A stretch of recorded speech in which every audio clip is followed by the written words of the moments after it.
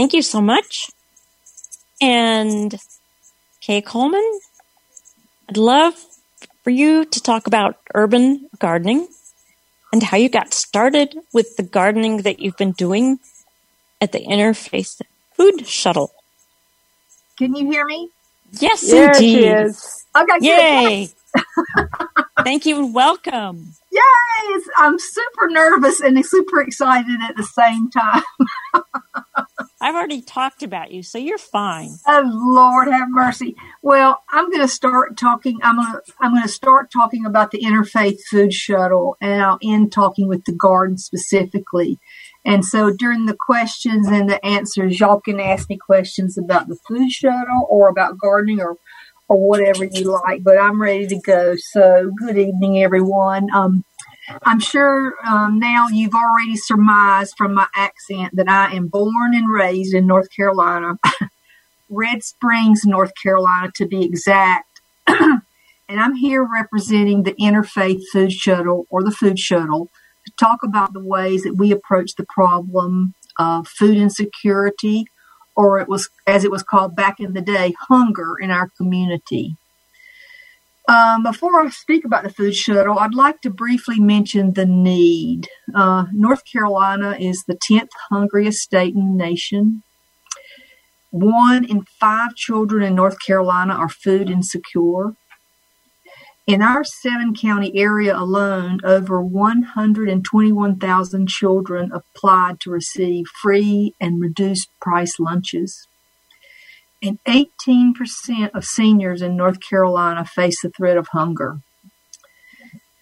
So our mission is this: the Interfaith Food Shuttle pioneers innovative and transformative solutions designed to end hunger in our community. The key words are innovative and transformative. Remember these words. We've never been a regular food bank that hands out perishables, non-perishables, and emergency rations to people that need help. These food banks are awesome and very important and needed. I mean, think about all the people that they help after our hurricanes, about how many food pantries they provide for. I call the Food Bank of Central and Eastern North Carolina the mothership because they are tremendous and serve over 1/3 of North Carolina.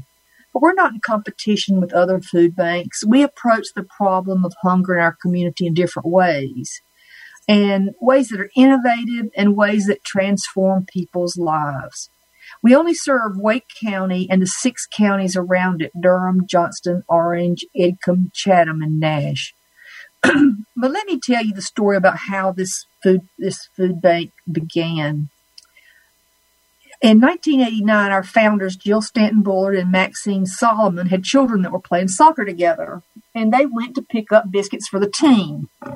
Well, this was back in the day when fast food places had biscuits until 10:30, and then they started making the hamburgers. Young people don't get this part because now people have biscuits all day long, but anyway, they were getting ready to throw the leftover biscuits into the trash. And Jill said, "Don't do that. If you give them to me, I'll take them over to the Shepherd's Table," is the local soup kitchen in downtown Raleigh at that time.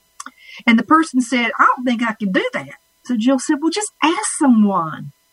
So they called their boss, and then they called their boss, and she ended up taking 11 biscuits over to the Shepherd's Table.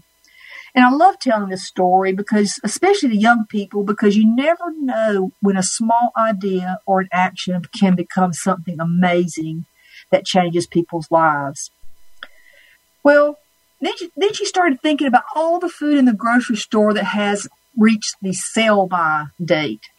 At that time, it was all being pushed into the dumpster, and so she started riding around in her station wagon, picking up that food that had reached the sell-by date and taking it to the Shepherd's Table.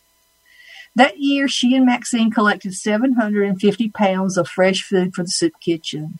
And now we collected over 1.5 million pounds of food last year. We have refrigerated trucks that go around and collect the fresh food from the grocery stores. And this food comes into our little warehouse and then goes right back out to over 100 partners that distribute the food, like churches, community centers, senior centers, and food pantries. So from the beginning, the Food Shuttle recognized that one of the reasons that people are hungry is they don't have enough food, is that they don't have a job. So we started a job training program. The culinary job training program was started in 1998. The people that were accepted into the program were recommended by social services and were people that had had a hard time in life, like addiction problems, incarceration, and other challenges that made it difficult to get a job. This program usually had about 6 to 8 students, and they'd work with our chef to learn how to work in the food service industry. They'd get their Safe Serve certification. They serve Safe certification, I think it's called. Knife skills, nutrition, and many of the skills that enable them to find employment in the food service industry. And the Food Shuttle helps them find a job and maintains a relationship with these graduates as long as they want. So if the wheels fall off the cart somewhere down the road, they can come back to the Food Shuttle and get a little tune-up and hopefully get back on track. And, some may say, well, you're only helping six or 8 people at a time, but we recently graduated our 73rd class. Now the program is called an apprenticeship program because the students are paid a wage while they're participating in the program to help make ends meet while they're learning about their culinary skills. So from the beginning, the Food Shuttle recognized that our low-income neighbors that need to use food stamps, SNAP, EBT to make ends meet tend to buy the poorest quality food because fresh food is so much more expensive. And areas designated as food deserts, which is where there's no grocery store within a mile, they tend to purchase food at corner stores that sell soda, beer, chips, but no fresh food. Hot dogs and soda are so much cheaper than milk and cauliflower, and because of this, many low-income families that are on this very tight budget have serious problems with heart disease and obesity and diabetes. So the Food Shuttle started a community health education program to teach people how to shop healthier on a budget and how to shop the outside of the grocery store first, where the fresh food is. Education is key to helping people change their lives by learning to change their diet. So our community health education programs make sure that clients know how to cook and shop healthy on a budget. We do guided grocery store tours at Food Line stores and give them a gift card, and they're going to go out and are taught how to shop healthier on a budget. And we also offer cooking classes so people can learn how to cook fresh, healthy food. But for the past 2 years, the big focus at the Food Shuttle has been child hunger and senior hunger. Our child hunger programs include Backpack Buddies, where elementary school children pick up a backpack on Friday that contains 6 meals and 2 snacks for them to eat over the weekend. Many children receive free breakfast and free lunch at school and may not have much food available over the weekend. So this is why the Backpack Buddies program was started. So right now we deliver over 3,000 of these backpacks every week, and this number is ever increasing. For the older children, there are in-school pantries for the students and the families in middle and high school. And these school pantries provide fresh produce, meats, and other non-perishable foods to the students, staff, and their families at 28 schools in Durham, Edgecombe, Johnson, and Wake counties. And this model has really worked well in middle and high schools because it gives the kids the power to select what food they want to eat and select the food for their family. Our senior hunger programs is called Grocery Bags for Seniors. And these grocery bags supplement the fixed incomes of older adults through door-to-door distribution of fresh produce and groceries. We provide about 2,000 bags a month of healthy produce and shelf-stable items to seniors in low-income senior housing. And this is our longest-running program at the Food Shuttle. But people don't come to our warehouse to get food, and we take the food to where people live. As I mentioned, the community partners like churches, community centers, senior centers are where we distribute the food and the fresh produce. This is designed to to meet the people at their point of need. Transportation is an issue for a lot of people. We currently have about 100 community partners that help us to distribute the food, and these are great places for our community health education staff and volunteers to have cooking demonstrations and recipes, because it's really important to educate people how to cook fresh food and new food, like kale. We grow a lot of kale in the garden and at the farm, but if you don't know what kale is, you're like, no, I don't want kale. And kale's delicious, and so we prepare that at these sites and then give the recipe so when people take their kale home, they'll know how to eat it and they'll enjoy it. So we're one of the first food banks to have an agricultural department where we grow food and teach people how to grow their own food. North Carolina is an agricultural state. And former North Carolina Senator Vernon Malone used to say, we were poor, but we never knew it because everybody had gardens and everybody put up food and shared. And this is why we think that teaching people how to grow their own food is important. So we have a farm. The Food Shuttle Farm grows food using sustainable organic growing practices and uses a lot of volunteers to plant and harvest this food. The 10-acre farm demonstrates ways that you can grow a lot of food and still be a good steward of the earth. We have bees, chickens, goats, and we grow a lot of fresh produce. Last year, the farm grew 35,000 pounds of fresh local produce that went straight to our food pantries and to our mobile markets and agencies. Our urban agriculture education programs are focused on teaching gardening and nutrition education in the schools, mostly to elementary age children.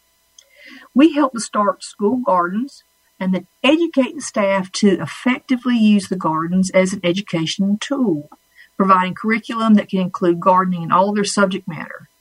We currently work with 7 schools in Wake County and 5 in Durham County. And all the schools that we work with have over 50% of their students on free and reduced lunches. And some of the schools, especially in Durham, are 95% free and reduced lunches. And something new that we're adding, this is super awesome, is we're beginning to work with low-income child care facilities to bring gardens to our youngest neighbors. It's called Farm to Child Care, and it's an effort to bring fresh food into our daycare facilities and to start gardens where children can learn healthy eating from a very young age. Wouldn't it be wonderful if it was normal again for all children to have experience in a garden and growing and eating fresh food, and that was something that they expected? So now we're getting to the area that I work in. The Food Shuttle has 2 urban learning gardens. One's in downtown Durham and one in downtown Raleigh. The main mission of these gardens is education, teaching people how to grow their own food. In Durham, our 1/4-acre urban garden is located in an area of Durham that used to average 500 911 calls each year. It was an area of major drugs, but today the garden is part of a revitalization of this area. The Gear Street Learning Garden is teaching people how to grow their own food and demonstrating sustainable organic growing methods. It's also showing how to have a successful urban garden on a 1/4-acre vacant lot. There was a house there before the garden was there. We have picked up lots of bricks and blocks and lots of other things I won't mention. But an urban garden has many different challenges that other gardens don't have. And the first one is water. City water is very expensive, so to make the garden successful, we have a rainwater catchment system that collects rainwater from the roof of the building next door, and that is used to irrigate the garden.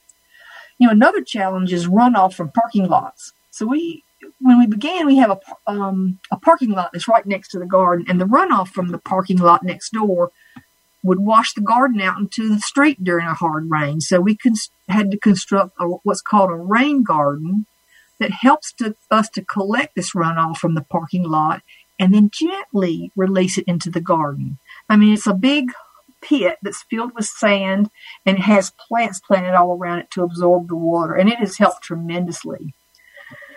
But this little garden also has a native plant pollinator garden, a composting area, a vermicomposting area, which is composting with worms, beehives, and this little production garden produced last year over 2,200 pounds of fresh produce that's given to 3 food pantries in Durham. And there was not one watermelon grown. All that weight was from spinach, kale, lettuce, carrots, beets, turnips, peppers, tomatoes, beans, peas, squash, sweet potatoes, to name a few. Our Camden Street Learning Garden in southeast Raleigh is located in the middle of what's called a food desert. And I mentioned that a little bit earlier, but a food desert is a place where there's not a grocery store within a mile. And public housing surrounds our garden. And this 1 acre garden is 5 vacant lots that are linked together, and it has 23 community gardeners. And these are people from the community that are growing food for themselves, their families, and their neighbors in our garden space. This amazing garden also has a native pollinator garden, it has beehives, and it has a big rainwater catchment irrigation system from the church that's next door. It has a large outdoor community classroom, a greenhouse, and a large educational garden that grows food for the community. And we have what's called the compost kitchen. Is to teach people how to compost. Most people get all excited about compost, and they start composting, and after they have to turn it one time, they decide that compost is not for them. We also have something that's called a food forest at Camden. And this is a non-traditional garden that grows culinary herbs, medicinal herbs, pollinator plants, berries, fruit trees, and is a quiet space for just enjoying the garden. We have an indoor kitchen also at this space where we prepare food. And so, because that's important, people don't know how to prepare fresh foods. People have forgotten, and now we're reminding them. And so we use this kitchen to do that. Our community gardening program uses raised bed garden boxes. They're made with wood, and they're 12 feet long, 4 feet wide, and 24 inches high. So you can grow a carrot in these boxes. And this really works great for people that it may be difficult to bend down to garden, because many of our community gardeners are seniors. And one of our gardeners this year is Miss Clara. She's 84. And she's out in the garden all the time growing more tomatoes than any 10 people can eat. She was speaking to a group. I overheard her speaking to a group that came out to tour the garden, and I overheard her saying how much she loved working in the garden, that it was peaceful, and she was eating so much better. And then she paused, and she said, and you know what? My balance is so much better. I mean, this is just another benefit of getting out and growing food. Both of these beautiful urban gardens, we offer 6-week beginning gardening classes, and we usually, this information was pre-COVID. So with COVID, we are not having any in-person education at this moment. But before COVID, we were offering 12 to 14 workshops, like on medicinal herbalism or preserving your harvest with canning, every month to our gardeners and to people in the community.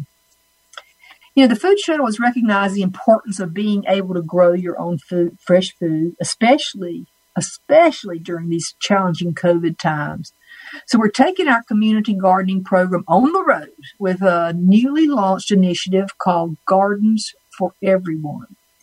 And this program will build raised bed garden boxes similar to those that we have at the Camden Garden in backyards and community spaces for anyone interested in growing their own food. Gardens for Everyone provides community members with a safe and a sustainable way to access nutritious food. So the challenges of social distancing and stay-at-home orders due to COVID-19 make it even more important than ever for individuals and families to be able to grow their food at home. This program is an extension of our successful community garden program, and it also addresses the limitations that our community gardening program has had that are, the limitations associated with, like not everybody has transportation to get to the garden, or not everybody has childcare available so they can come and work in the garden. So, by having the garden right outside your door, it eliminates all those challenges. So I've lost my place here. Okay. Being able to grow your own fresh produce right outside your door assures that you and your family will have a convenient and affordable way to eat delicious fresh food all year round. And the additional benefits of having your own garden are the physical exercise, mental rest, and the nutritious harvest that the garden provides. I always say that gardening is good for your health, but it's also good for your soul. This program is being piloted in Wake and Durham counties right now. This is our first week, and we've already got 10 applications, so it's really taking off. But it's open to any individual, family, or organization that wants to grow their food at home or their community. But the only restrictions are you've got to have enough sunlight, enough water, and space. Those are the only requirements.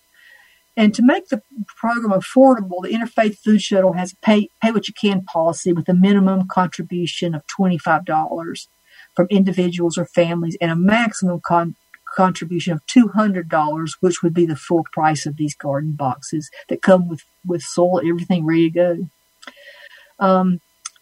Well, I've briefly shared with you all the innovative and transformative things that the Interfaith Food Shuttle is doing to fight hunger and food insecurity in our community.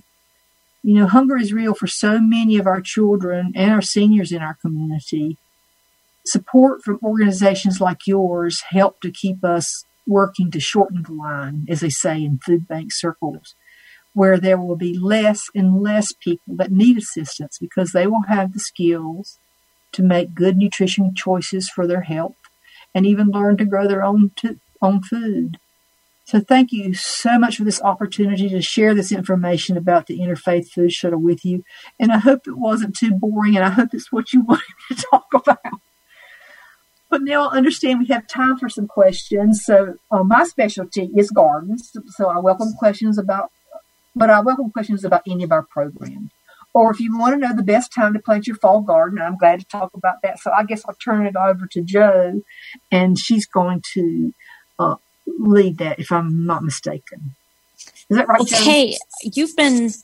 You've been at the Food Shuttle doing urban gardening for 8 years? Yes, Mm-hmm. And I'm curious about what made you decide to take that on to teach other people gardening, and how you were educated in doing your own gardening. Well, that's just because y'all can't see me, I'm not. When I was at State back in the 70s, I went to NC State University and majored in horticulture and animal science. And back in those days, in the 70s, I was taught how to grow things, but also how to identify insects or diseases or weeds and what to spray on them. And when I graduated from State, I worked as an extension agent in Virginia. I was the horticulture agent, and I worked with the 4-H program. But it's kind of a long story. I've done citrus research before down in Florida, and this is my dirty, dark secret, so I'm telling it to all of you, but don't repeat it. But this is just how the world has changed. Back when I graduated, the job that people could find with my skills was in pesticide research. So I worked on research farms doing pesticide research for years, and like I call it my dark secret. But now I have the privilege to teach people how they can grow food sustainably using organic methods so that they can be a good steward of the earth. So we can, and every time people come to the gardens, I'm able to talk to them about ways that you can control your insects without killing other pollinators or contaminating our water supplies. So it's pretty interesting. I have young people coming to the garden now that, this is what they're taught. They're taught sustainable agriculture. And so things like this give me hope because, 40 years ago or 40 plus years ago, that was not even talked about. And I don't think they even knew the word organic. So I came back I have lived in other places in the world. And when I came back here, I started just volunteering at the Interfaith Food Shuttle Farm. Because that has always been near and dear to my heart. I love being outside. I love watching things grow. And so that is just simply by volunteering at the farm is how I got back into gardening and growing. And, I'm just super, super grateful to be able to be in this urban area now. I was the farm manager for 4 years, and most recently, the past 4 years, I've been in the urban area because I am in downtown Raleigh. I mean, there are buildings and there are sirens and there are ambulances going by all the time. But you can walk in that gate and see the most amazing garden, and people they have not had the opportunity to see their food being grown. And I get to share that. So every single day I go to work, it's a great day. I mean, well, maybe not every single, but almost every single day because, when I have the pleasure of letting a child harvest carrots, or for that matter, letting an adult harvest carrots because they're just amazed when they come out of the ground. And because we've kind of gotten disconnected from our food, especially, for those of you that live out in the rural area, you're like, whatever, we've had a garden forever and ever. And, but for the people in the urban areas, they don't often get to see, things growing and actually get to harvest them. So one of my favorite, things was we grew peanuts, and people don't realize that peanuts grow, they are in the soil. They're not on a tree, you're not on a bush. And I had a group of HIV chemists from GlaxoSmithKline one day that came out to volunteer, and we harvested peanuts. And you would have thought it was the greatest thing they'd ever done. They got so excited because they could not believe that was peanuts coming out of the ground. And so, when I go to work, people are happy.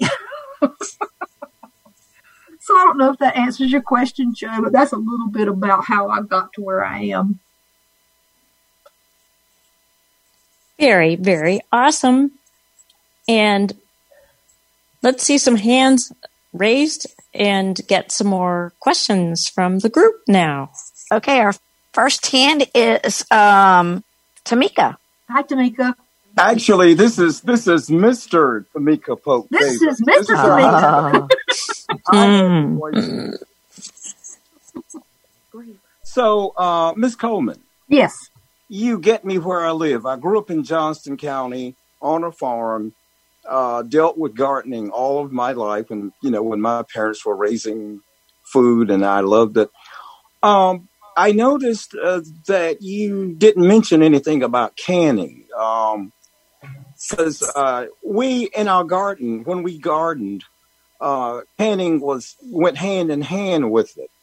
And I also looked forward to that, too, though I just got in the way when my mother was doing it. But are there any classes in canning? Because, because of the virus thing, canning has taken on a new thing. It's gotten bigger, and it's difficult to find jars and lids, especially in this day and time. So is this generation, well, the older people would know, but are there people that don't know about canning? And do you have classes in that, or? We do have classes in this. And, I have to preface it by saying COVID has changed our world because we are having volunteers and people come to the garden, but they have to be masked. We aren't doing anything that's in the kitchen where people are close together. We're super careful about that. But before COVID, canning was a very popular class because, if you're from Johnson County, you know that, a tomato plant puts out a lot of tomatoes. And you cannot possibly eat all those tomatoes. So by learning to can them, you can have you can have fresh tomatoes all year long. And so that's something that we do. It's very important, is learning how to preserve, because you cannot eat all the cucumbers your little garden is going to produce. Also, I want to ask, what about, now we just took a handful of fertilizer. We use that fertilizer that we get in, so we call those guiana sacks or whatever you call them. Now, you use, what components go into your compost, garden or whatever you use to fertilize the garden with?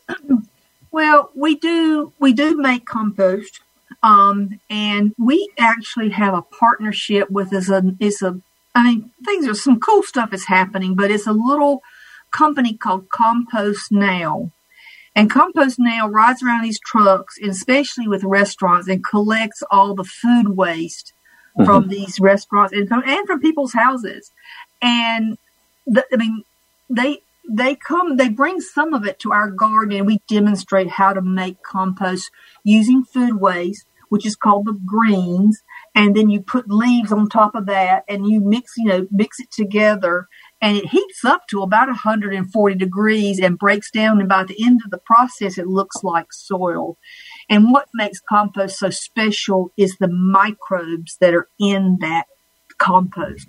Because, earthworms, microbes, that's a healthy soil right there. So we do use compost on our beds. But as far as fertilizing, and see, this is where I've learned a lot. We use composted chicken manure. And we buy it. It's a 543 NPK, and it smells terrible, but it's very healthy for the soil. And more and more people are paying attention to how we treat our world, and so more and more places are starting to carry this composted chicken manure as a fertilizer instead of the chemical, the synthetic fertilizers like 10-10-10. And I'm not making a judgment about anybody. I'm just glad to grow food, but we do try to demonstrate those ways. And so that's what we use. And the one we particularly use is called Harmony. And, you can get it, especially at some of these old farm stores, not like a big box store, but like at an older farmer supply store. Does that answer your question? Oh, he's muted. Uh-oh. He muted. Do you, there you if go. I can interrupt, would you please talk about the 3 elements in this chicken manure fertilizer that you mentioned? I don't know what you mean. For instance, when you say 10-10-10, is that like Rin Tin Tin, or is that something else? No. The way there are certain elements in the soil that a plant needs to grow and be healthy. One of them is nitrogen, and nitrogen is what makes the leaves grow, the plant grow, the roots grow. And then it's phosphorus. And that helps with the blooms. All of these work together to provide the vitamins that plants need. And the last one is potassium. And so most just general fertilizers, they have, you'll see on the bag, it'll say three numbers. The first number, like if it's 10-10-10, that means 10% nitrogen, 10% phosphorus, 10% potassium. The organic fertilizers don't have as much as those the synthetic ones. So like the chicken manure that I was talking about, the big smeller, it's 5% nitrogen. So it's not going to be such a jolt of nitrogen as the other ones. But those are the common elements that plants need in order to be healthy. And then there's micronutrients. I mean, in soil science, you can go really deep, but that's the basic stuff. Does that answer your question? Absolutely. Okay, good. And I have some more hands for you. Great. All right, we have Todd. Hey, Todd, you may unmute. My question is this: when you, when Jill was going to give the biscuits away, did she meet any opposition when she volunteered to take it to the food bank or the soup kitchen? Well, yeah, that's a great question. And the answer is this was 1989, and things were not quite as restrictive as they are today. So, you know, she would ride around, like when she took those biscuits, it was only 11. They cut them up and, you know, took them. But there wasn't all the guidelines that they have today. Today, we have to have a lot more accountability about where the food comes from, you know, and things like that. But yeah, she would ride around with her little station wagon, her little Subaru Forester, and have all this food in the back. And but now we have temperature gauges, all these things to make sure that the food doesn't ever go below a certain temperature. So she didn't really have any, you know, there just wasn't. She just did it. I mean, she just thought this was a good idea, and she just did it. And I mean, that's.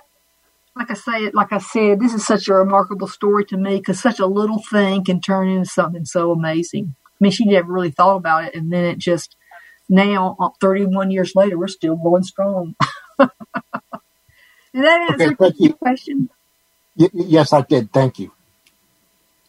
Okay, next we have Tim. Hi, Tim. Hello there, Kay.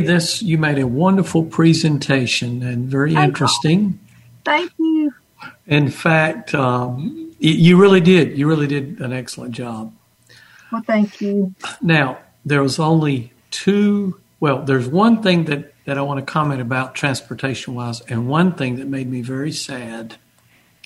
And that was at the very beginning of your presentation when you said, and we only serve Wake County and the 6 surrounding counties. And you know what? I didn't even hear Wayne County, and I realized that's barely out of your region. So yes. What we need to do is figure out how do we get it so that you or y'all can extend and somehow involve people in more and more counties. And I realize you have to get participation from these counties to make that happen. So yes. And when you're dealing with something like Wayne County, it's almost like you have southern Wayne County and you have northern Wayne County. And if you've ever been in this area, you know, it's like you can easily overlook one of the county, like one of the parts of the county. So we need to be sure that when you reach out to Wayne County, because I'm believing you're going to one day, that we can work out so you can involve the whole county.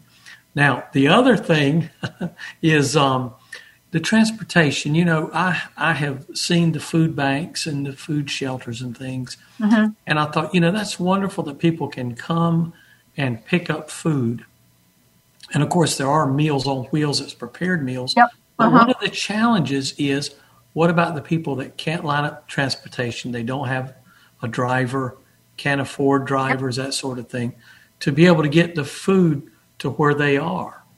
Right. Do you all deal with that a little bit?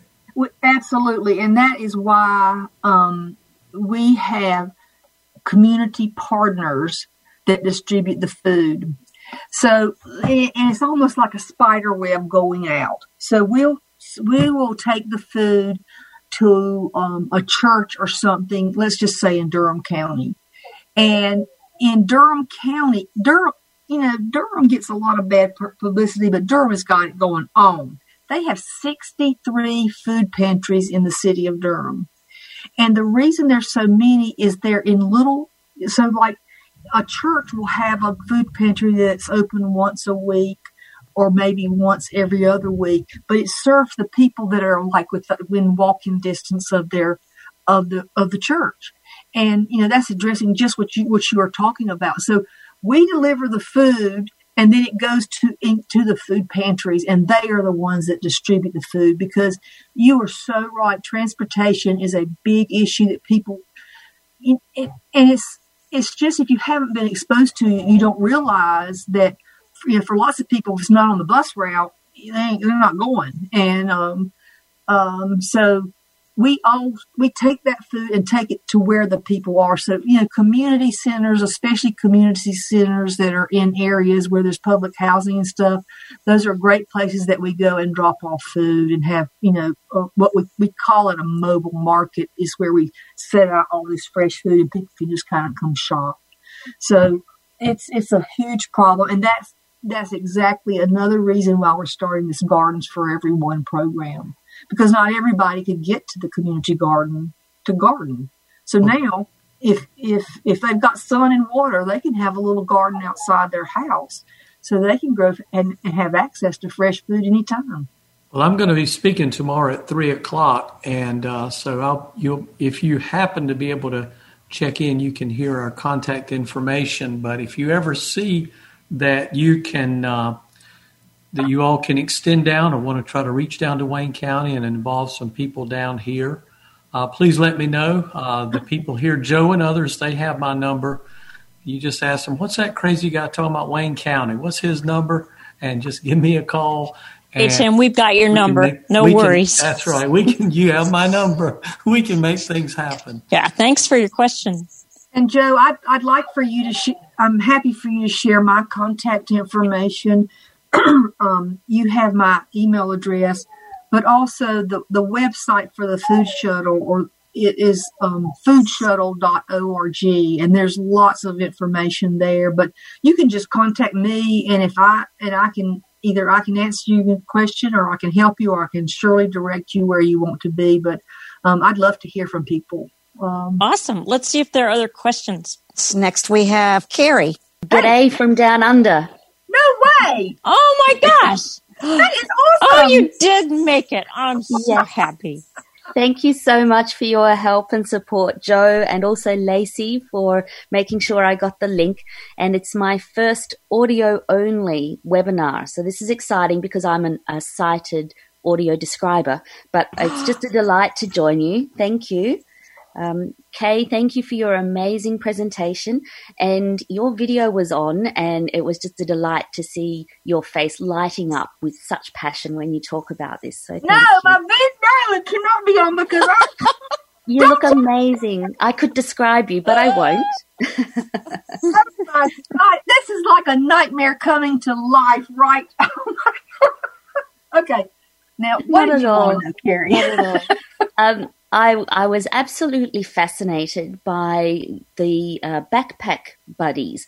We have a school breakfast club here in a number of school areas where kids were coming to school and not being able to concentrate. But the Backpack Buddies is a real interest. Could you explain a little bit more about sending those kids off on a weekend with their food? Yeah, the Backpack Buddies it's a program in the whole United States. Okay. So we are just one of the agencies that is doing it in this area. Mm-hmm. But in the United States, in North Carolina in particularly, there's a lot of there's a lot of children that will only get their breakfast and lunch free at school, and they may or may not have food at home.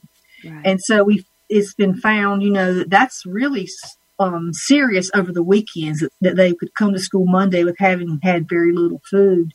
Mm-hmm. So the way the program is set up is the children that are receiving backpacks are recommended through their social worker at school. Mm-hmm. And, at first, to be honest, it used to be an actual backpack they pick up, but then the kids, they did not like being singled out to receive a backpack. Right. So now it's just a little grocery bag that they pick up. As they walk through the door, they just pick up this bag. And so we found out it's still called backpacks, but it is just a little grocery bag that they pick up. Right. And so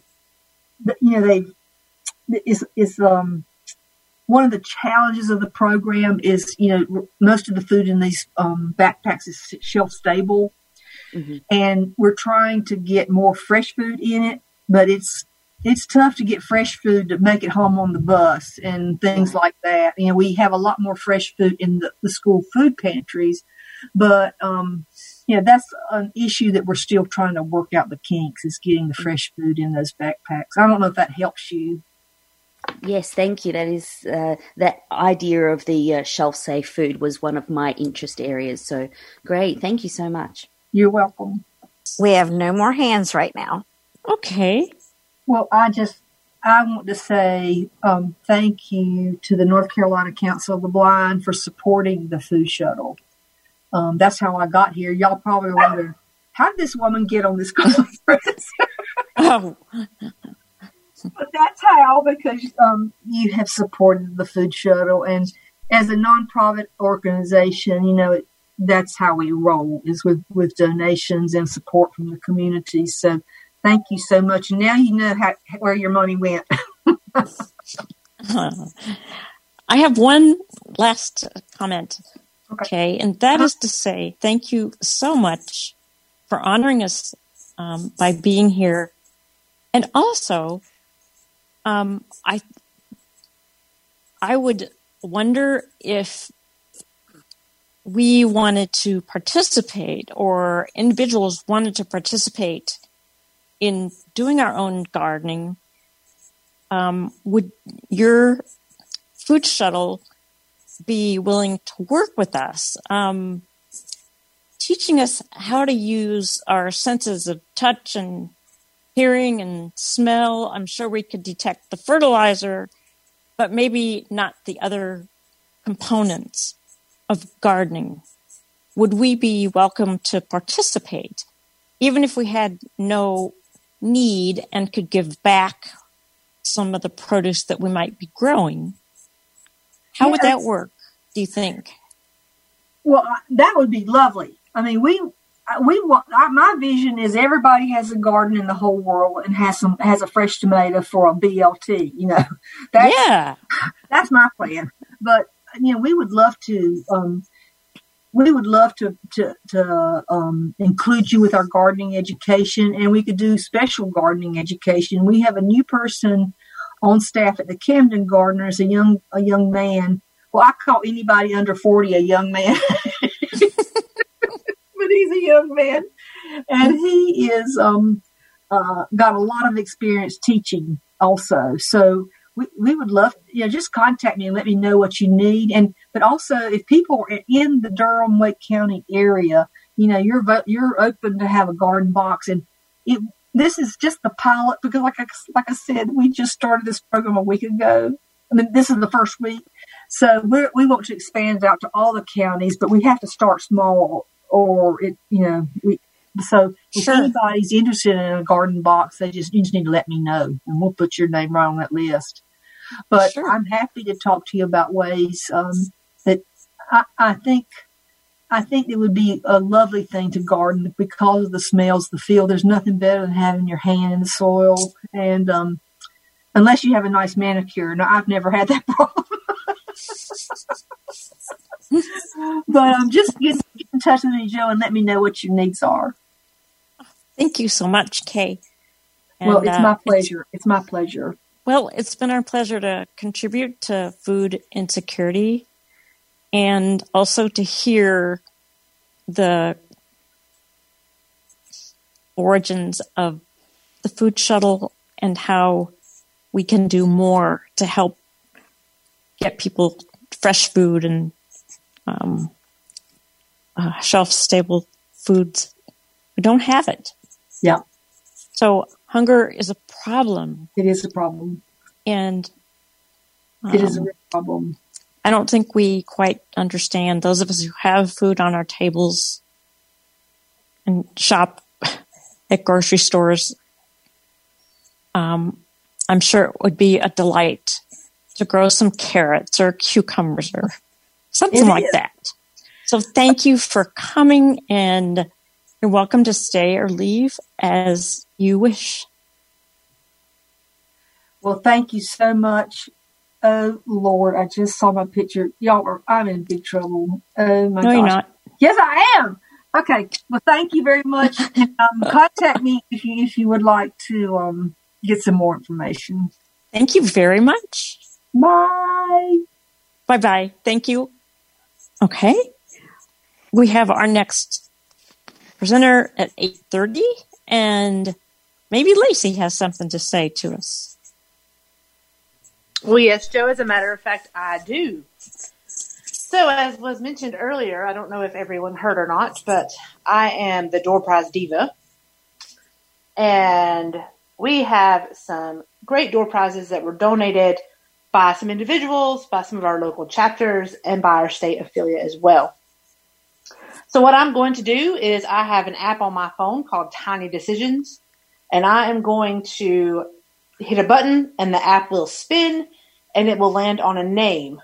And the name of the individual that it lands on will receive a door prize. And our first door prize is going to be a $25 Visa gift card that was donated by the North Carolina State Chapter. So without further ado, let's spin the wheel and see who our winner is. It's slowing down. So the winner is Vernon Richmond. He is from Alamance County. I know him. And so just to let you guys know, what we will do is I will get the information, your mailing address to whichever chapter's prize you win, and they will mail you the gift card so that you can buy yourself something nice. So we will do... I'll do a second one because I know we have some time and we have more prizes than I thought we would, so that's good. Our second one is going to be a $25 Walmart gift card from the Raleigh Wake chapter. And the winner of that one, the wheel is spinning, will be Anthony Yellick. Apparently, Alamance County has a lot of luck tonight. Ooh. So we will get Lawrence Anthony's information, and he will get that card to Anthony. And just to reassure you, this app has a setting that I have turned on where no one can win twice. So don't worry. The people who have won, so Vernon and Anthony are no longer in the drawing because they have already won prizes. So you have no worry about that. And like I said, we will get the information for these individuals to the respective chapters to get you your prizes. If you are listening with us through the ACB radio stream and you would like to be entered to win these prizes, head on over to www.nccbinfo.org, register for our convention, pay the little $10 registration fee, and your name will be added to the prize wheel for our next drawing. So I'm going to send it back over to Joe. Hey, Lacey, thanks a lot. You're welcome. Joe? Yes, ma'am. It's Debbie Hazelton, and I just wanted to say hello to all of you and that I am super proud. Oh, you're sounding great, and I love that first guest. And I was listening first on ACB radio, and you guys are just sounding absolutely awesome, and I am cheering you on. We have one cheerleader who's already confessed to being a cheerleader, and now we have you as another one. So thank you very much. I was here first. I was your cheerleader first. You are right. Yes, you were. From months back. You bet. You have been there for us, and we appreciate you and the entire Tyson ACB. And Rick and oh, man. Awesome. All right. Well, keep on keeping on. Well, if you want to zoom in again, please feel free. All right. Now I think it's time for me to talk about our next presenter. We want to welcome Holly Stiles, who argued on Wednesday in favor of every blind or visually impaired person having an accessible, independent, and private means of going to the polls from the comfort of their own home or wherever they choose to fill in a ballot online. And it's because of Chris Bell's efforts and his initiation that we were able to file suit against North Carolina and get the Board of Elections to do the right thing and help us to be able to vote accessibly and independently, just the way people who are overseas or in the military service have done for a long time. So we're proud that Holly Stiles is with us tonight, and I'm not sure if she's entered the room. I'm with you. Oh, thank you, Holly. Chris gave you a glowing introduction and did a much better job than I did. But thank you very much. You were a little bit hard to hear as we listened into the hearing. But if you would just give us a recap of how all this came about and why we got such a positive result, and then what happens from here? Yes, what happened from here? I think that's the question on most people's minds. But to start at the beginning, the North Carolina Council made Disability Rights North Carolina aware that the absentee voting program was not accessible. And the reason for that being, like a lot of absentee voting programs, it's all done on paper. And so the request for an absentee ballot, the ballot itself, and then the process of returning the ballot all had to be done on paper and through the mail. And for many years, I think a lot of folks didn't pay a lot of attention to absentee voting because it was just not something that a lot of people took advantage of. And then the pandemic hit. And people really, really started paying attention to this idea that you could vote from home and you did not have to go to the polling place and you did not have to worry about what diseases and viruses and people you might run into along the way.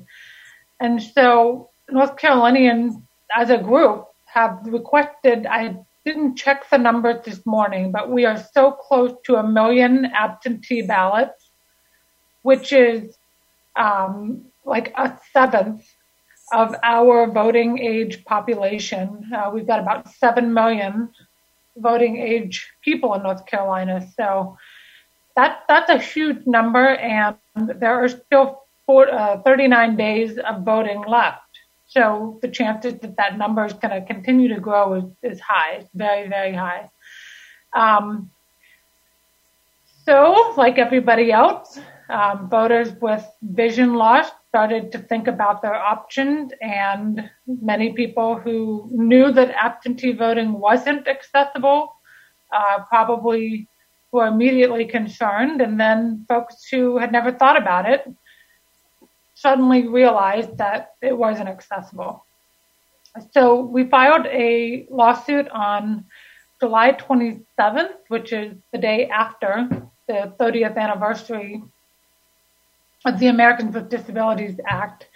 And that was only after going to the board and letting them know that the absentee voting program was not accessible and giving the Board of Elections an opportunity to do something about it without having to litigate, and hopefully providing an accessible balloting option in time for the election. And because we were not successful in persuading the board, unfortunately, we did have to file suit. And so once we filed suit, we thought maybe now the board will be willing to take some proactive measures to make the absentee voting program accessible. And it didn't happen right away. We didn't get any indication that was going to happen. So on August 13th, we filed a motion for a preliminary injunction, which is a request to the court for relief right now And there is a particular legal standard that folks have to demonstrate to be able to get that kind of relief, because it's considered extraordinary. You're jumping the line. You're trying to get something right away when the wheels of justice normally turn so slowly. And so the motion for preliminary injunctions asked again, as we've been asking all along, do something about the November election. It's coming up. The absentee ballot is all paper, and you're leaving out a lot of folks from that process. And again, no response from the Board of Elections indicating that they were going to proactively try to address this problem. And so at that point, the process is you start with a motion, and then the defendants have a chance to respond. And so respond they did. And the response was, we just launched a new electronic system from a company called Democracy Live. And we admit that our program is not accessible. And we admit that we could allow voters onto the Democracy Live platform, which is known for its accessibility. It's used in other states for folks to vote in an accessible ballot. It's got the ability to request the ballot online. It's got the ability to mark the ballot online, and it has the ability to return the ballot electronically. So the whole process can be done from home using screen readers, using screen magnification, using all sorts of assistive technology. And again, the board said, yes, we have this new platform. We just purchased it. We just rolled it out, but it's just too late for us to make that platform available to voters who are blind and low vision. But the response was interesting because they provided a timeline, and that timeline was we could do it in 5 weeks, which would still give people a chance to vote. But it's just too hard. You can't make us do it in 5 weeks because the election is going on right now. And if you make us put Democracy Live, if you make us open it up to all these new voters, then bad things are going to happen. Well, what are the bad things that are going to happen? They didn't have any bad things that are going to happen. It's just going to be administratively inconvenient. And they made a claim that it would maybe be a security risk. But again, we're talking about a system that is currently being used by overseas and military voters.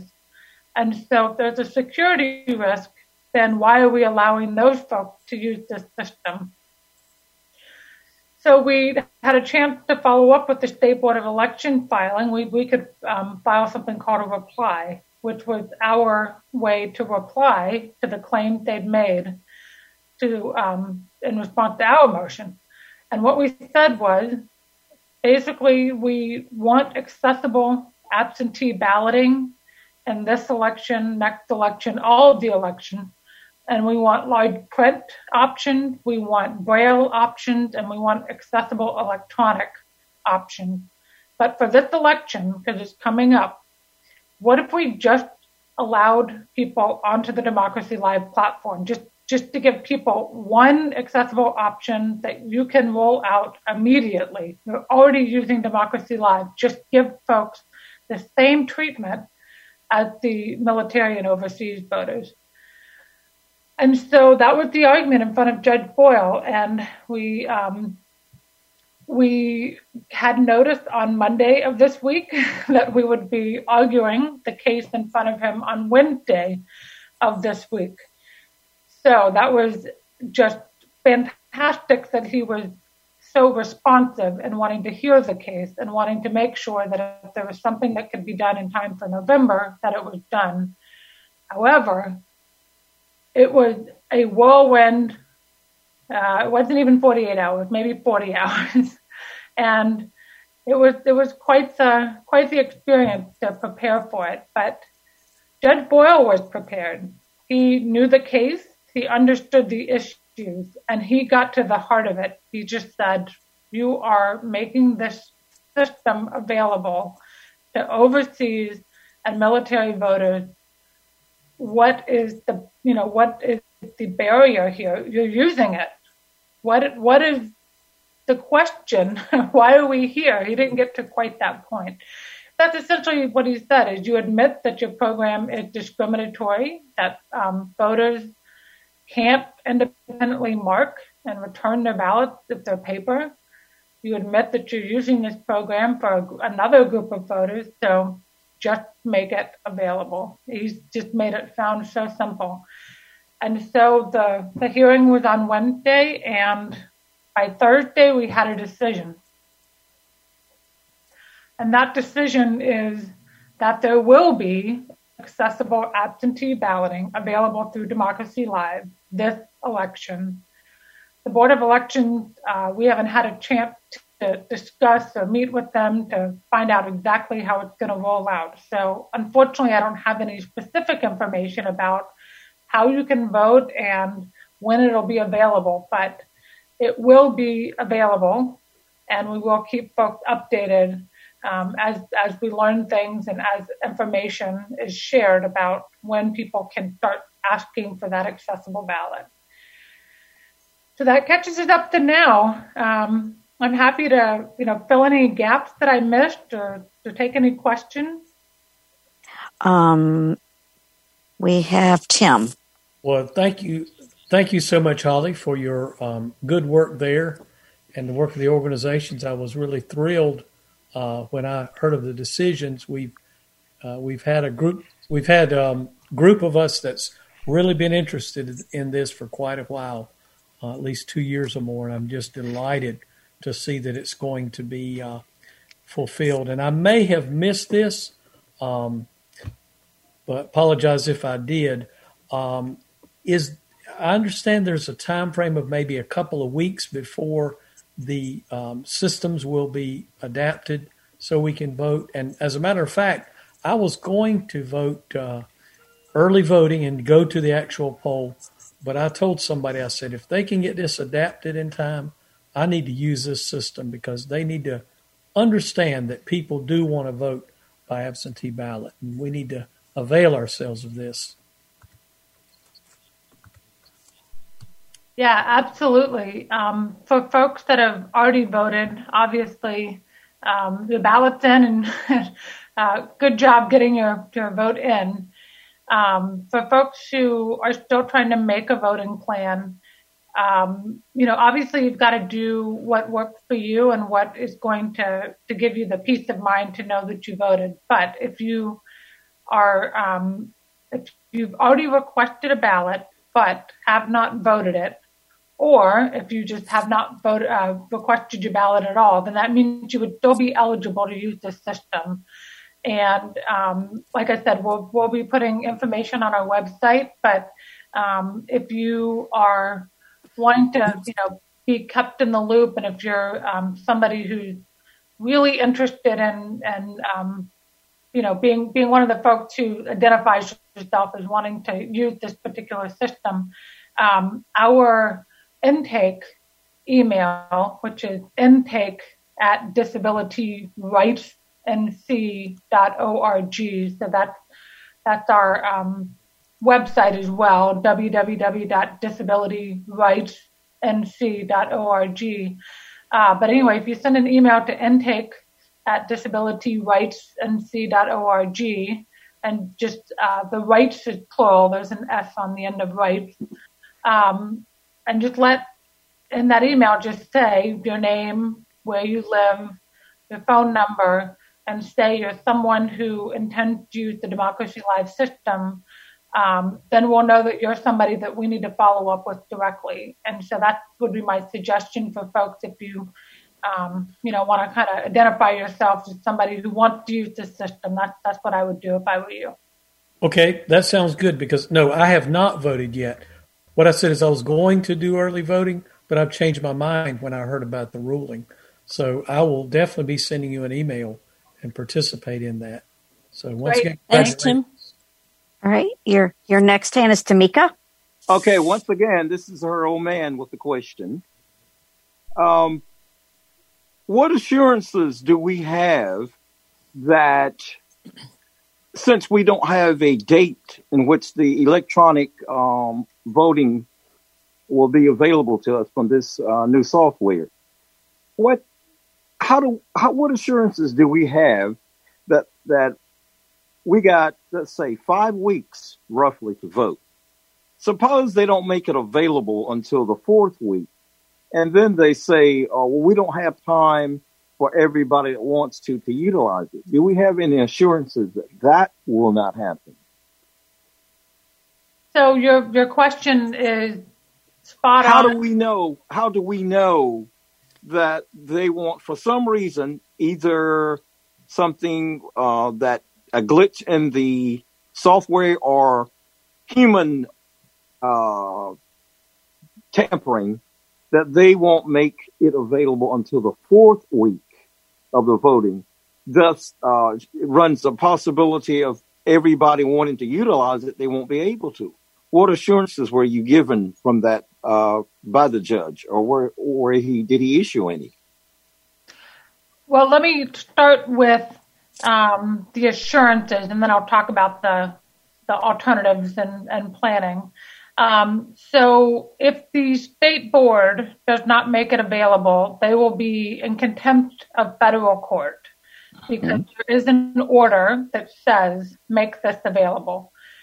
But the question of how quickly it will be available, that's where I was talking about, making a voting plan that you feel comfortable with, because I am confident there'll be some amount of voting allowed on the Democracy Live system. I don't know when it will begin. And so that's a fair question to ask. Should I count on this? I think you can count on it. I just don't know what sort of tolerance for not knowing when you'll be able to get on the system, you can tolerate. And then also for some folks, if they had to make a backup plan, like if I can't get onto the system by a certain date, I'm going to go vote in person, then, that's what I'm talking about, making a voting plan. Is knowing what your first choice is, and then if that doesn't work out, what are your alternatives? Thank you for that. All right. Can we get Chris Bell back in here? He's got his hand raised. Awesome. Okay. Thank you, Tamika, and I'm sorry. Chris, you can speak. Thank you, Holly, for your terrific advocacy on behalf of NCCB and the blindness community. DRC, NC, and disability rights advocates have done an awesome job, and we owe you guys a great debt of gratitude. What I was going to ask is how familiar you are, if you are, with the state election board's procedures and rules that might come into play here. They were a little busy yesterday with the resignation of 2 of their members. And so do you have a sense of I know that you haven't heard from them yet, but do you have a sense of who the decision makers are and what process they will use? And I'm focusing on the process as opposed to the outcome, because we don't know exactly what they're going to do. Yeah, so the State Board of Elections is made up of a mix of Democrats and Republicans. And so currently there are 2 seats on the State Board of Elections that are reserved for Republican members. What Chris is referring to is that in response to another lawsuit where there was a settlement agreement and there was a process developed for curing absentee ballots that weren't properly witnessed or had some sort of issue. The Republican members originally indicated that they approved the settlement and then subsequently claimed that they didn't understand what the settlement involved and resigned from the board, which means currently the State Board of Elections has 3 members on it, 3 of who are Democrats. And so in terms of the process for how they're going to open up the Democracy Live system, I can't predict exactly what they'll do, but my hope is that they already have a system and process set up for the overseas and military voters, meaning that there's already a way for somebody to say, I'm an overseas and military voter, and for that voter to be, there's a workflow, there's a process. And so for this election, I don't see the necessity, personally. I know the board disagrees with me. They said as much in their court papers, but I don't think there's a necessity to identify people as blind or to identify that they need an accessible ballot in the electronic systems themselves. I think if we just treat voters the same, meaning that there's some indication that the person is eligible to use it's called UOCAVA, it's the federal law that applies to overseas and military voters. Just treat blind voters as if they are UOCAVA voters, and you really don't have to make new or different changes to the database. You just become somebody who's treated like the people already using it. And if that were to happen, I believe the changes could be made extremely quickly, and Democracy Live could be available extremely quickly. But will that be adopted by the state board? Remains to be seen. Yeah, I think that there are two things that are worth emphasizing. One is that if the order is implemented, we'll be one of a relatively few number of states that has the ability for us as blind people to request an accessible ballot electronically, to mark it electronically and return it electronically. So that means there's no postal service involvement.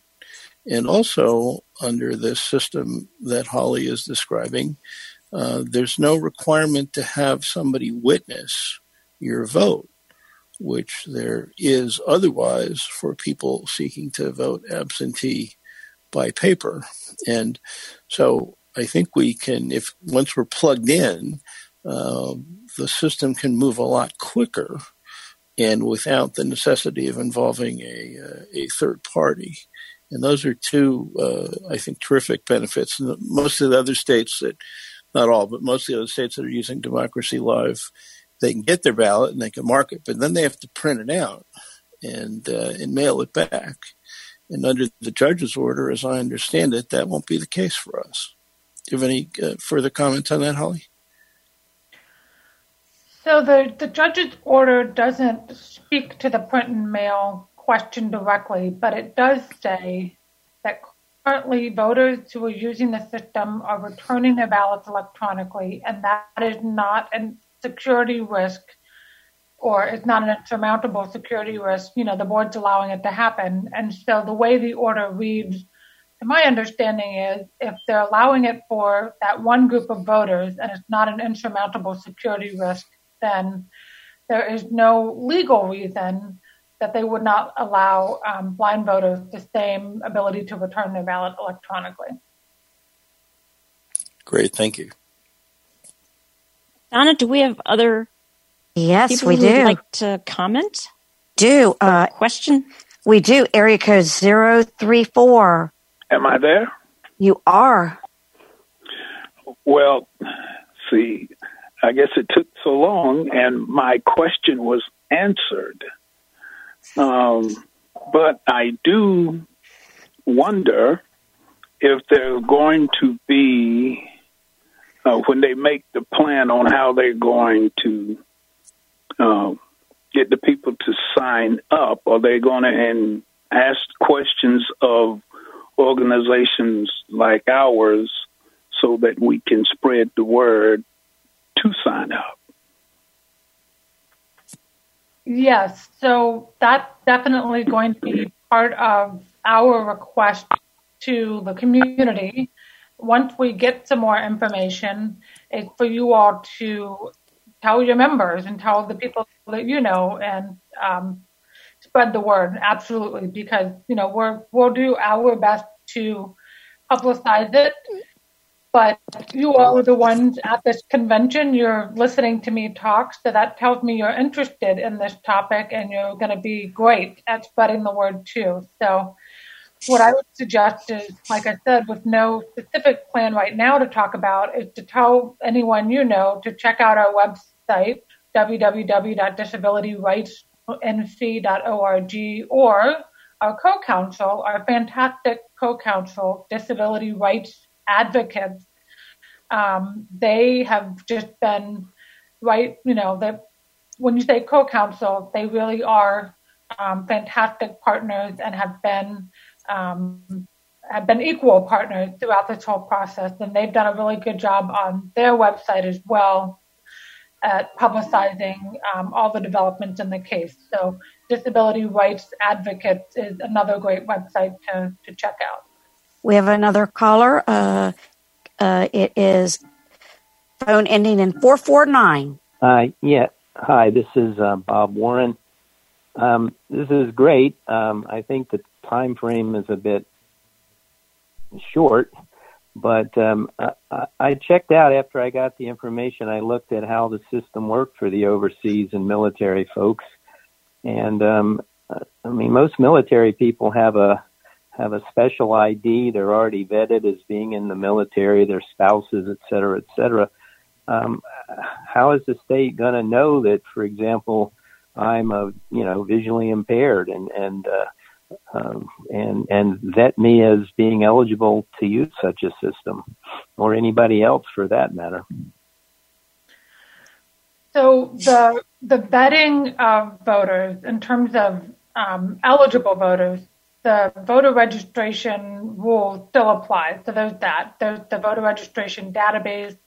And if anybody hasn't registered, the North Carolina DMV is now offering an online registration process for anyone that has a North Carolina DMV driver's license or ID. So that's where the vetting to make sure somebody's an eligible voter will take place. But as to whether or not somebody is eligible to use the Democracy Live system, meaning am I in the category of people we're going to open up this process to, I suspect there will be, much like there is for the military and for overseas civilians.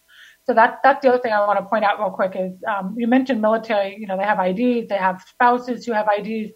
Well, what about overseas citizens? Like I can move to Canada and I can ask to vote in North Carolina if that's still going to be my place of residence, and I don't have a special ID. So, but for somebody who wants access to the Democracy Live system, there's probably going to be, I swear under penalty of perjury that I'm somebody who has a visual impairment and cannot access the paper absentee ballot, privately and independently. I don't know how they'll word it, but the thing is that's all that the military and overseas civilians have to do. So again, the idea is that the law must treat people equally unless there's a reason not to treat them equally. So if I promise I'm telling the truth is enough for everyone else to get onto the portal, then it should be enough for blind voters to use the portal as well. Our next person is Todd. I don't have a question, but I do have a comment. Well, two, actually. First of all, you're the first blind lawyer I've ever heard lecture, and so I'm going to say it's a great honor to hear a blind lawyer give a talk. And second, I'm glad that the ruling came so quick. That's all I can. That's all I'd like to say for the present. But that's it. Thank you. I'd like to add, if I may, Donna, just for a second. I have gone to the State Board of Elections website, and I can't quote exactly. They are North Carolina State Board of Elections. I have gone there. I have read all of the guidelines. I could request an absentee ballot and get it mailed to my address. I could check to see that I was listed as a registered voter. I could also track my absentee ballot to to see when it would be arriving in the mail. And having done all that, not to be able to mark my own ballot and return it online seemed disgraceful. So if anybody wants to explore that option, go online, see how accessible it is for you, insofar as it's developed now. So I am very happy about this ruling and have been very grateful to disability rights advocates in California, as well as Disability Rights North Carolina, for seeing this through to a positive conclusion. If push comes to shove, I have time to get my absentee ballot in the mail, but I'd rather not. I'd rather hold on and see what happens and how it flies.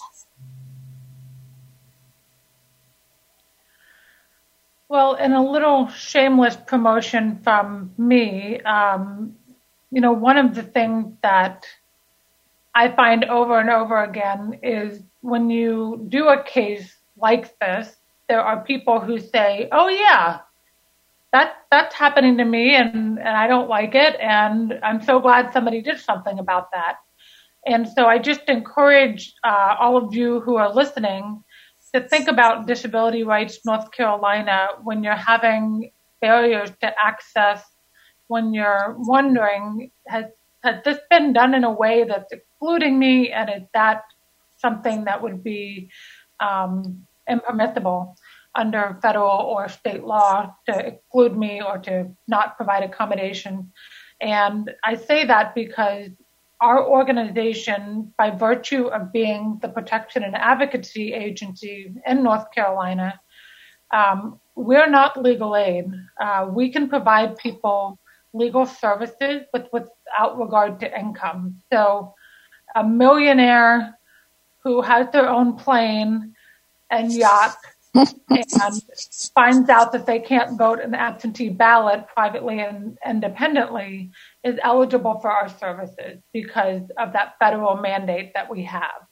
And that's what's really powerful about our organization is we are about disability rights and disability access, and not about, or not only about, I should say, issues affecting like basic income, basic wages, healthcare. We do that as well, but we do have this broader equal access mandate that allows us to do a lot more work than folks might be aware of. So I just want to put that plug in for us that, we can't do our work unless we have people willing to come forward and stand up for what's right.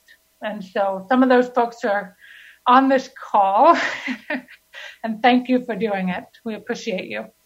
Other questions? I have one more hand for you. Okay. My question is, when two parts. One is, what do we need? What information do we need to enter to participate in that Democracy Live system? And number two, so when we use that system to request our ballot, or maybe I'm confused, but when we use that system, how long does it take then to get the ballot and then to complete the voting process? So the first question about what information you'll have to enter, I don't know exactly what you have to enter because I haven't been through the whole process, but it's like basic demographic information. So like when you go to your polling place, you're already in the poll book. And so you tell them your name. They ask you, are you at this particular address? So there's going to be that kind of question, the verification question to make sure that the right person with the right name is voting a ballot. Now, as to getting the ballot to the County Board of Elections, my understanding is that there's, a couple days of processing. So like when somebody logs into the portal and requests a ballot, it has to go back to the County Board of Elections to verify that that person is an eligible voter to cast a ballot, because, all of our elections are done by each county board. So the county board is the one that says, yes, this is an eligible voter, and then they enable, however they enable, it's probably a click of a button on Democracy Live to send the voter back a link to get access back into the portal where you can review, mark, and submit your ballot. And once you do that, and you can take as many days as you like, it's not something where you have to sit down, fill it out, and turn it in. I mean, you can think about it if you need to.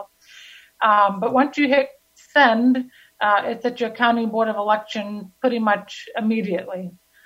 Now, there is a funny little wrinkle that the Democracy Live system doesn't feed directly into the voting tabulator. So there actually is a manual process of putting your ballot into the tabulator.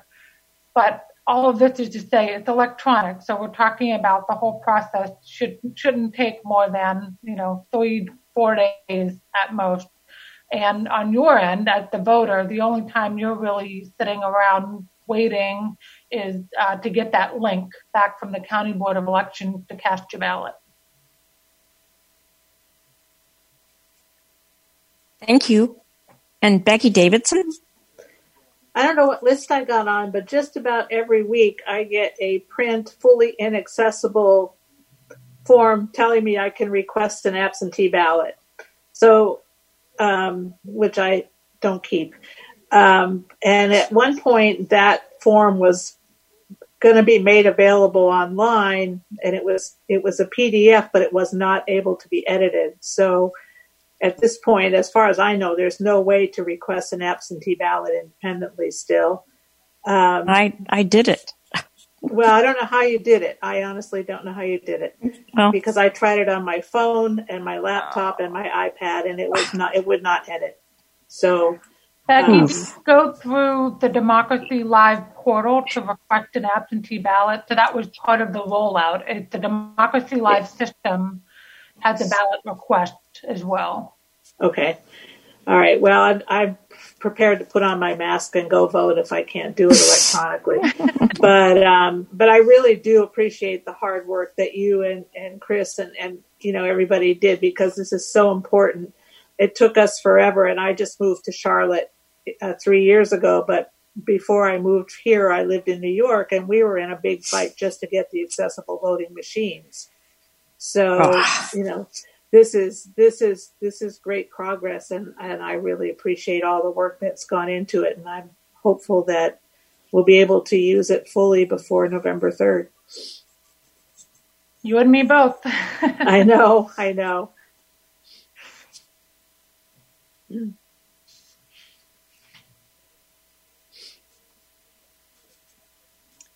If there are no other questions, I would like to thank Holly, and I'd like to thank Chris Bell for his hard work. And I would like to suggest that spreading the word is one of the most important things that we can do. Tell your chapters. Tell other folks that you know from different organizations and meetings that you go to. Contact your neighborhood network people and let them know this ruling. Because I have yet to hear it announced on the radio, and I plan to call my local radio station and let them know that this is worth talking about.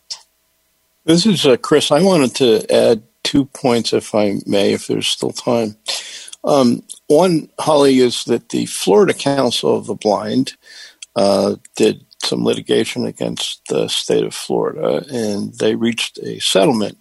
But recently, they have done, and I guess it's in conjunction with their state or county board of election, what I would guess call a mock or a trial run for people to try to see how to use the Democracy Live platform in their county. They're only covered by 5 counties. Only 5 counties are covered in their settlement, but So there was kind of a mock trial event, and then they had another event, which was more educational, where a person who was blind and who uses a particular kind of screen reader called JAWS was demonstrating the keystrokes that one would use to actually utilize the Democracy Live platform. And so what I'm suggesting to you is, to the extent that DRC of North Carolina has input into the process, that it would be good if the state would allow for some experiential training for people, in addition to just notifying people that we have this right. Because I think the experience of doing it is going to be important if people are really going to be willing to step up and do it. I think Rosie Bichelle was telling me that in the state of New York, in their primary system, they didn't have Democracy Live most places, but only 136 blind people actually used the accessible system in the whole state of New York, which is astoundingly low. And we ought to be able to do a heck of a lot better than that. But in order to do that, we need to not only spread the word, but also to set up systems so people can sort of experiment and see how it works, so they have the confidence to then actually use the system to vote. I wonder if you had any thoughts about that.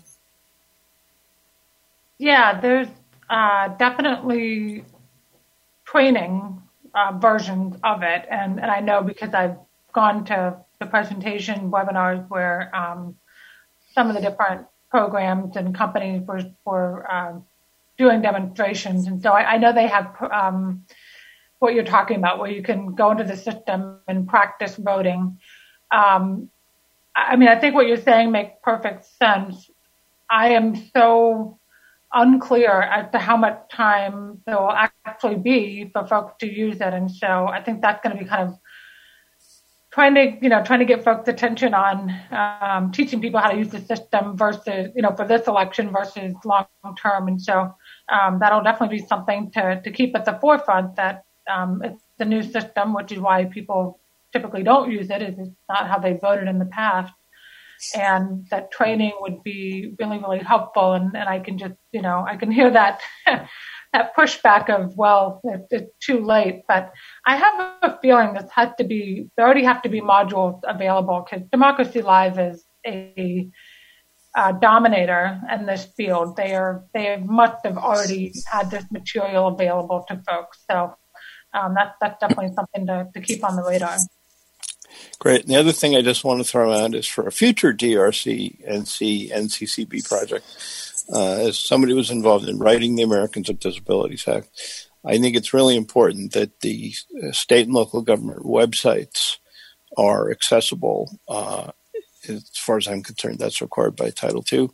And that the material that the government posts on those websites, such as, for example, the governor's executive orders on COVID, are also to be made accessible. And I think there will be, I'm certain there will be places that we will find that our state and local government websites or the materials posted thereon are not accessible. And I think that is an appropriate action that we can take in conjunction with your organization, Disability Rights Advocates, and I'm looking forward to doing that. Thank you. I have two more hands for you. Okay, let's take those questions then, Donna. All right. Well, I'm put one down, so we still have one. Phone number ending in 034. You may unmute. Democracy Live. I must admit, the young man sent me a sample of how that system works, and it is relatively easy. And I do believe that if we can get our hands on it again, and if it's going to be the same system, we can spread it around in a couple of days to get people used to it. It's not complicated at all. Yeah, that's my understanding, is that it's extremely user friendly. It's a very streamlined interface, And, the whole way that it was designed was to make sure that people could, first of all, mark their ballot very easily, but mostly so that you could review it and have that confidence that you'd marked correctly, and that it also alerts you if you've overvoted or not voted. It's a system that really, really is looking out for you, is what I understand about it. It's about as easy as that Lexmark, AutoMark. And, everything is right there, front, center, and you can go back and change what you didn't want. Yep, that's... So it's just a matter of getting it in some of our hands and let us spread it around. Yes. And is one there other a thing way... I'd like... Sorry, Carter. Go ahead.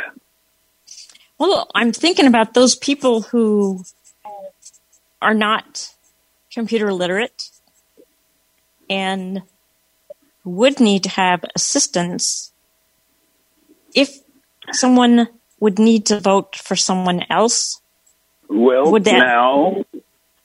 now we must consider how you said that. If they are not computer literate, they're not going to be able to get it to begin with, because it's going to come to a computer.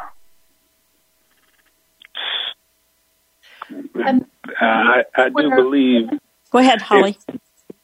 I was just going to add to that. The lawsuit is ongoing. So the victory on Wednesday and the order on Thursday are for the November 2020 election. But the lawsuit continues on because one of the things that won't happen by November is large print paper ballots and Braille ballots for folks, like you're saying, who may not be computer literate or maybe don't have high-speed internet or don't have a computer at home. So I just want to make sure folks understand that the lawsuit isn't over because there's no permanent solution yet. We're just looking at November at this point and trying to make sure everybody can vote in November. And then the long-term question is, how do we make the entire voting program accessible for all folks with all different types of technology preferences? Thanks for that note. That's a good. That's good information also to be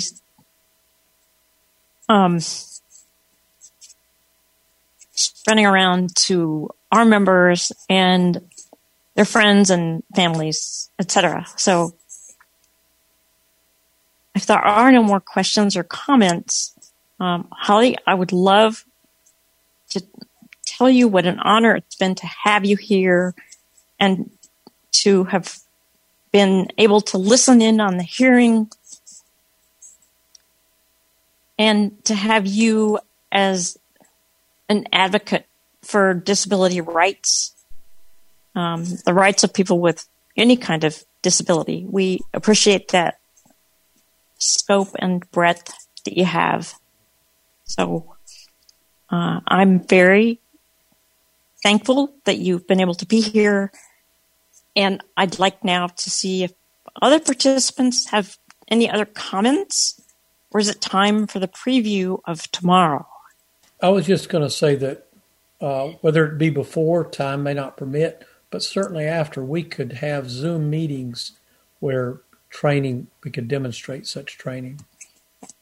Those are all to be worked out after the convention is over. Well, Carter mentioned a sample link that you could, a test link. And if that exists, could we just get that out to everybody? I mean, they have sample ballots for sighted people. If there's a sample link that we could just use to go in and look at how it works, and it's readily available, if we could get that out to everybody, that would be really helpful. Holly? At this point, I'm not aware of a sample link, but I hear you all loud and clear that having the chance to explore the system is going to be really important. And so when we have our meeting with the state about how it's all going to work, that's certainly something that we'll make a point of featuring that, folks want to understand the system and they want to get used to it before they're put on the spot to start casting their ballot. Yep. We need our training wheels, and wonder if you know when that next meeting is going to be or when it would be regularly scheduled. At this point, unfortunately, I don't have any news for you. All right. We'll stay tuned then. Carter has another question. I got a note to add to that sample ballot part. I can, if it's appropriate, I can contact the person that sent me that sample ballot and see if we can't get another one. Would that be appropriate? Yeah, if it's just a sample ballot that people can use to explore the system, I would think so, wouldn't it? I don't have any. I don't have any reservations about that. I mean, that sounds fine to me. Okay, I'll make a call Monday. Awesome. And there are no other hands. Okay. All right. And I wonder if it's time for Lacey to come on board again. Your Door Prize Diva has returned. Woo! Yeehaw! Spin the magical wheel of names. Ooh, yes. Spinning. I hope we have participants still. Who will be the next Door Prize recipient will receive a $25 gift card to Walmart, and that was donated by the Greensboro chapter. And the winner of that card is Frank Mayo. So apparently Alamance County has something going for him. Oh my gosh. I promise you that everybody's name is on this circle. I promise you. So let's draw one more. And this prize will be a $10 Walmart gift card donated by the Alamance chapter. Let's see if one of them wins it. Right. That actually goes to Mr. Bob Warren. So, Bob, I'll get your information over to the Alamance chapter, and they will get you a $10 Walmart gift card out in the mail sometime this coming week. So, congratulations. I'm glad that we got somebody that wasn't in Alamance County. And I will turn it back over to Joe to give us a preview of tomorrow. Awesome. And if you want to spread the word around that we are beginning at 10 o'clock sharp, so use the webinar links that you got for the entire convention. They are good for the whole weekend. So just because you were here tonight doesn't mean that you can't come back tomorrow. We have business reports and committee reports and chapter updates. So come back and stay for Cindy Hollis talking about membership and membership growth, as well as at-large membership. And then stay for the afternoon where Becky will be doing all of the emceeing. And I'm sure we'll have some funny stories to tell. Come and hear our own North Carolina entrepreneurs, Tim Snyder and Kate Franklin. I want to see what's available from Wag-A-Lot, because my dog does that, and I want to see if there's any way I can put rubber bands on her tail to keep her still. And this is Lacey again. I'd like to do another shameless plug. If you are joining us via the ACB Radio live stream and you would like to get your name on the magical wheel, you may go to www.nccbinfo.org and register for our convention. And once I receive your registration and payment, I will add you to the wheel to see if you can win your door prize. It might help if you say you live in Alamance County. Yeah, that might benefit you. Yeah. Yes, that seems to be the four-leaf clover of the evening. That's right. We love you, thanks, Alamance.